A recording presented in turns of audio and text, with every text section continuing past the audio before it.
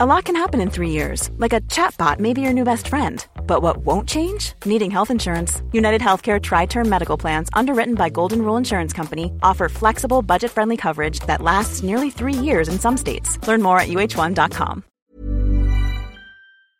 Hey there, are you ready to elevate your personal brand or company?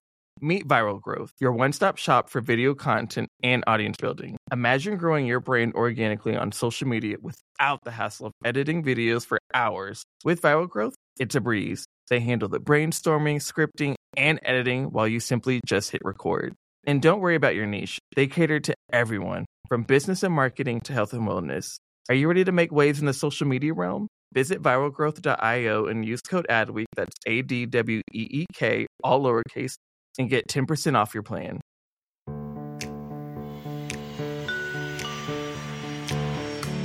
When we drive simplicity internally within an organization, we drive simplicity to our shoppers.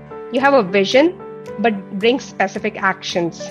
Caring for people who work with me, putting myself in their shoes and being really empathetic in terms of the communication and actions. It's a creator mindset versus being a worker. So I tell my team, let's be doing meaningful stuff versus busy stuff. Let's be thought leaders and use business acumen to really make your decisions. Welcome to today's episode of Brave Commerce. I'm Rachel Tipograph, the founder and CEO of Micmac. I'm Sarah Hofstetter, president of Profitero. And this is a show that talks about what's relevant in e-commerce for the world's biggest brands.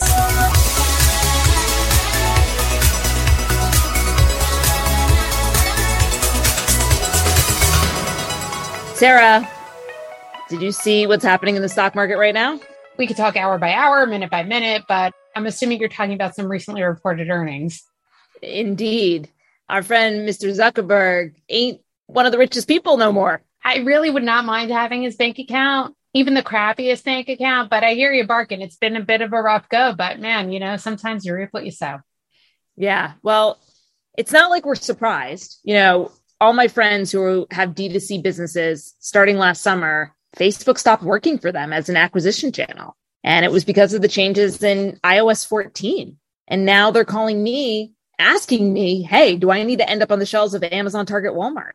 Well, help our audience who doesn't always understand all of these nuances nearly as well as it rolls off your tongue. So if you're not part of iOS 14, what does that mean? So let's all pretend that we all were D2C brand owners, meaning we had a consumer product, we built a Shopify site, and now we needed to start driving customer acquisition. Well, what you would do is you would start buying Facebook ads, and you would take the Facebook pixel and you would put it on your product detail pages, and you would also put it on your checkout cart. And so that way, when qualified shoppers were engaging with you or checking out, you could go remarket to them to sell them more things. You could go build lookalike audiences to find people that look like them. It was just this amazing way to acquire customers. When Apple woke up about 2 years ago and realized that people like Facebook were monetizing their traffic, the traffic that was happening in their hardware, they were like, wait a second, let's put a stop to that. And let's make it very difficult for someone like Facebook to actually monetize the traffic. And so they made a change in Safari that essentially says you can't pixel people anymore. And so that whole playbook that I just described to you no longer works. And so if you're a D2C brand where you were driving the majority of your marketing dollars through Facebook to drive customer acquisition, and now it doesn't work anymore, well, it's time for you to look elsewhere. Where they're moving to is number one, Google. So Google's been pretty resilient because of search. And then number two, they're now asking themselves, do we need to move to places like Amazon, Target, Walmart? Because they got reach and qualified shoppers. And data. So let's talk about qualified shoppers for a minute. Isn't the shopper experience different than the consumer experience? Isn't Facebook a consumer app and Walmart shopper experience? Oh, don't we just love our marketing terminology? No one wakes up and says, I'm going to open up Facebook to have a consumer experience and I'm going to open up Walmart to have a shopping experience. They're just living their lives. And they're going to move between these apps and web browsers and physical store and online however they choose. And wait, so we're not robots? Not yet. But unfortunately, this dream that we've all had that you could seamlessly transact across platforms, yes, technically that's possible, but no, it's not happening because big companies don't play nice together. But the word, I think, Sarah, that you're zoning in on is shopper. You and I both were agency side for a long time, and the shopper agencies were kind of like the people that you put in the back of the room. Now they're the people that you put in the front of the room sitting next to the C-suite, because everyone understands that you have to build your strategies now around the shopper. Oh, because the shopper is what we call them, the person. The person. I know we talked about this in a prior episode with Steve and Chris. How do we obliterate all of this like jargon and just talk about human beings who buy stuff? And if we can really say, oh, we're going to put the consumer, the shopper, the whatever front and center, let's just put the person front and center. And I think that's one of the really interesting things that Priya Shenoy really brings to today's episode. Well, on that note, let's bring Priya onto the show. We are so happy to have you. And especially you and I have known each other for quite some time. You joined Tillamook after a while at Nestle, one of the biggest FMCGs in the world. This role of Director of Shopper and Customer Marketing, what does it mean? Like what's in your span of control and influence? Thank you, Sarah and Rachel, for having me on this podcast. It's truly a pleasure and a privilege. Yes, it's been 100 days since I joined TCCA. Tillamook, yes, is very different from Nestle. It's a farmer-owned co-op, a B Corp, a premium product in 6 categories of cheese, ice cream, yogurt, butter, sour cream, and cream cheese spread. Truly an amazing company with purpose, and it's actually 112 years old. I don't know if people know that. It's 1909 is when it was formed. It's a growth company, expanding nationally very, very fast to the east. And what's very, very different about this versus Nestle is that it's a co-op and farmers are shareholders. I think that was the first big difference that I saw personally. And then from my perspective, I am leading the customer and shopper marketing team, which is truly a business partner for sales and the marketing teams. And the objective is converting consumers into loyal Tillamook shoppers. Now, that's not different from any other company. But I think one of the biggest control and influence I have in this role is to be building a world-class talent of customer marketing marketers, having this capability of retail and shopper, and really being a student of the business. I want to emphasize that part because being a smaller company, being a student of the business is super critical besides having skill sets in that space. So, Tillamook versus Nestle, if I went on LinkedIn, I'm sure the employee count looks quite different. What is it like moving from such a huge organization to still a sizable company, but certainly smaller than Nestle in terms of your influence, your day-to-day work, maybe even personal enjoyment?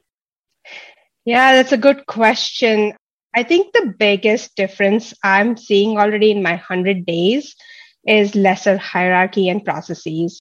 It leads to fast decision-making, agility, and adaptability. But I think what's the biggest difference in Tillamook is it has a challenger mindset.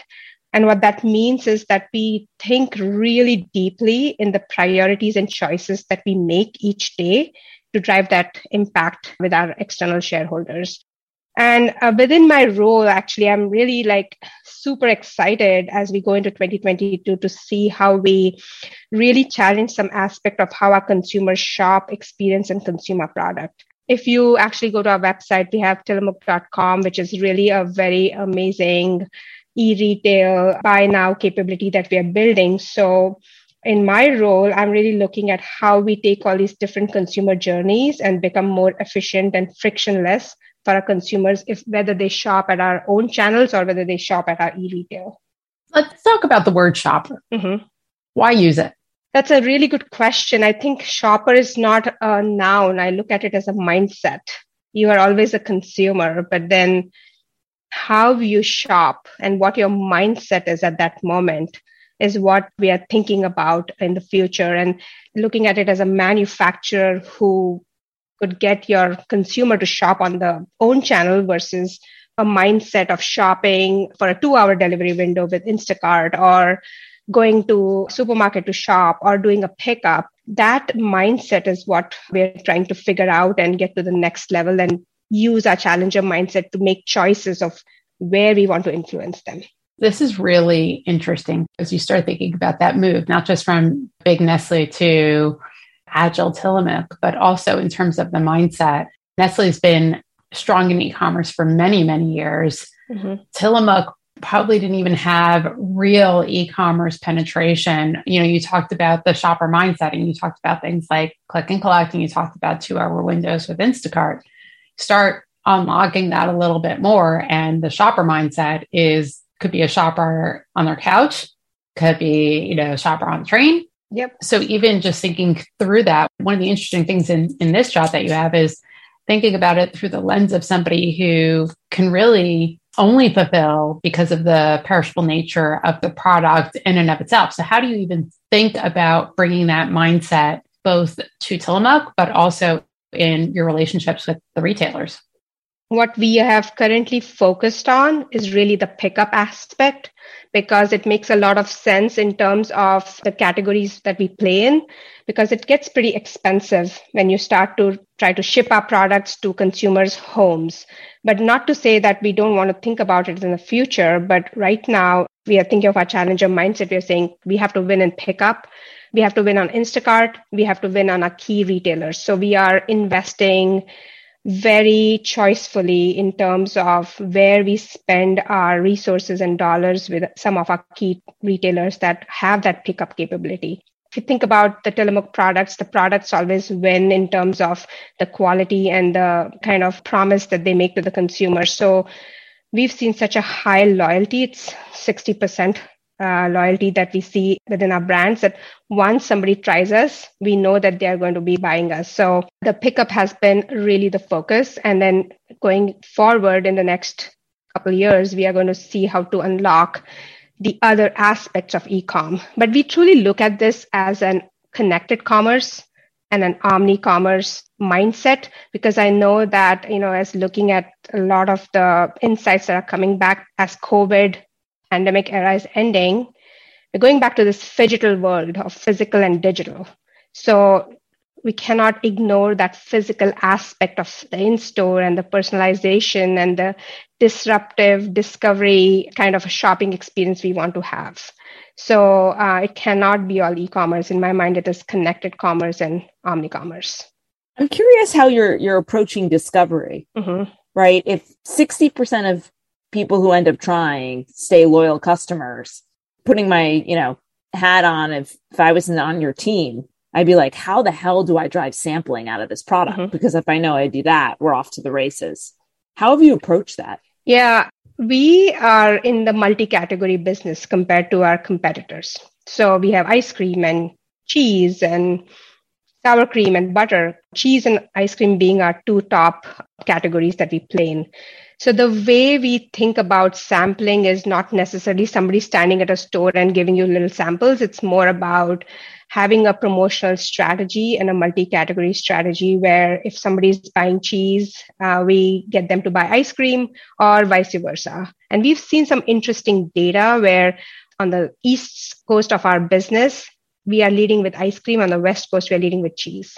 So there is a very interesting dynamic from a consumer standpoint. And that's the kind of, when I talked about being a student of the business for my team, making sure and encouraging them to think of business first, what the objective is, and then using the shopper and customer marketing skill sets to really win is where my focus is going to be next year as I dive into this role. So it's really using that multi-category focus to sample for consumers with our categories. So Priya, we've known each other for quite some time, and DE&I has always been extremely important to you. You've been a voice for people who haven't always had the kind of bravery. And, we talked about commerce. Let's talk about bravery. Tell us more about your role leading as a DE&I advocate, and perhaps if you can provide some advice to others in the space. Yeah, and I'm going to give you a little bit of a different answer, perhaps on diversity. I don't think of diversity as being different. I think about it as an additive to an organization. just putting myself in this space, I think about myself as diversity of thought because I am an engineer, an MBA, and have a multicultural background, having lived in different countries, India and the USA. And what I really, really believe is that we as humans, we really want to belong. My perspective on belonging is to belong to a tribe that connects to my inner values.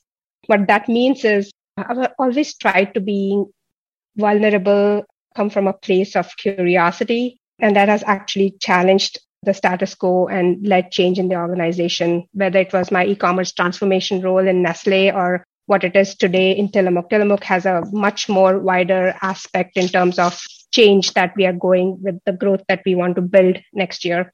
Just kind of like talking about the three behaviors that I think about when I think of diversity is driving clarity and reducing complexity. It sounds very simple, but when we drive simplicity internally within an organization, we drive simplicity to our shoppers. And what that really means is you have a vision, but bring specific actions to execution. And that's my engineering diversity that I bring in. The second one I always think is demonstrating caring for people who work with me, putting myself in their shoes and being really empathetic in terms of the communication and actions. And what I've seen actually in Tillamook as well as Nestle is it helps you slow down to make those decisions, the right decisions. You don't just rush and just react.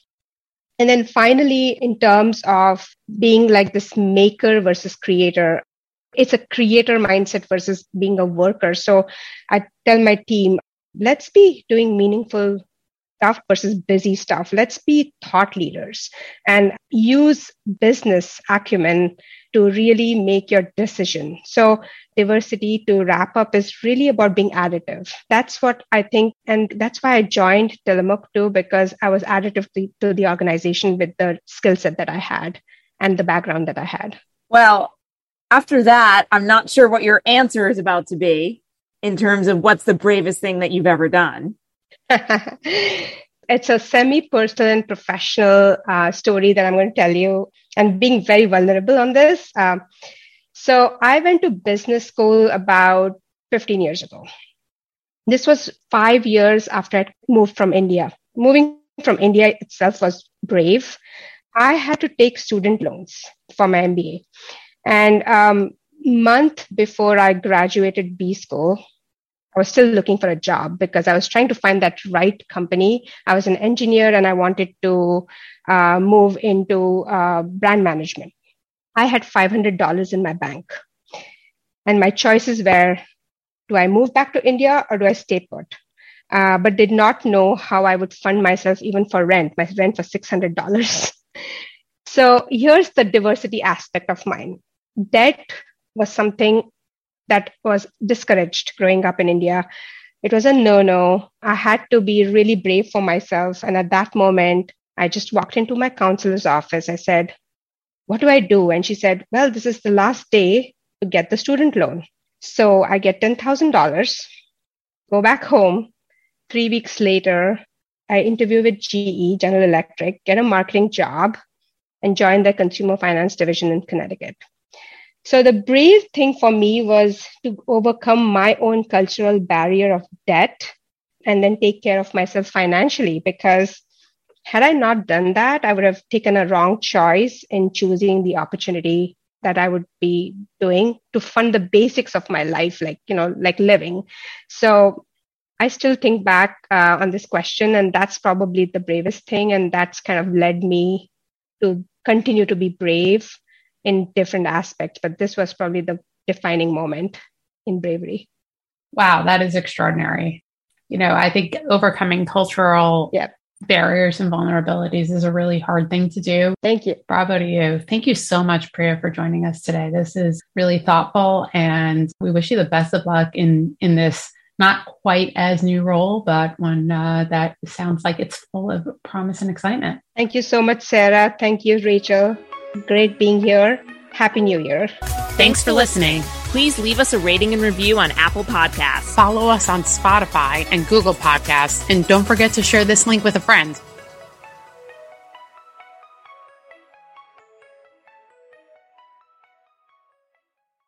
Hey Hey there, are you ready to elevate your personal brand or company? Meet Viral Growth, your one-stop shop for video content and audience building. Imagine growing your brand organically on social media without the hassle of editing videos for hours. With Viral Growth, it's a breeze. They handle the brainstorming, scripting, and editing while you simply just hit record. And don't worry about your niche. They cater to everyone, from business and marketing to health and wellness. Are you ready to make waves in the social media realm? Visit viralgrowth.io and use code ADWEEK, that's ADWEEK, all lowercase, and get 10% off your plan. Hi, I'm Jackie Cooper, Global Chief Brand Officer at Edelman and the host of Touch of Truth, a new podcast launching on the Adweek Podcast Network. My dad gave me this incredibly smart piece of advice: meet everyone once. As a result, I've met some of the most fascinating and inspiring people on the planet. Now on Touch of Truth, we're coming center stage and sharing the mic to experience stories of truth, insights, and visions for the future that will challenge your way of thinking. Touch of Truth is available wherever you listen to podcasts. New episodes come out every Tuesday. I do hope to see you there.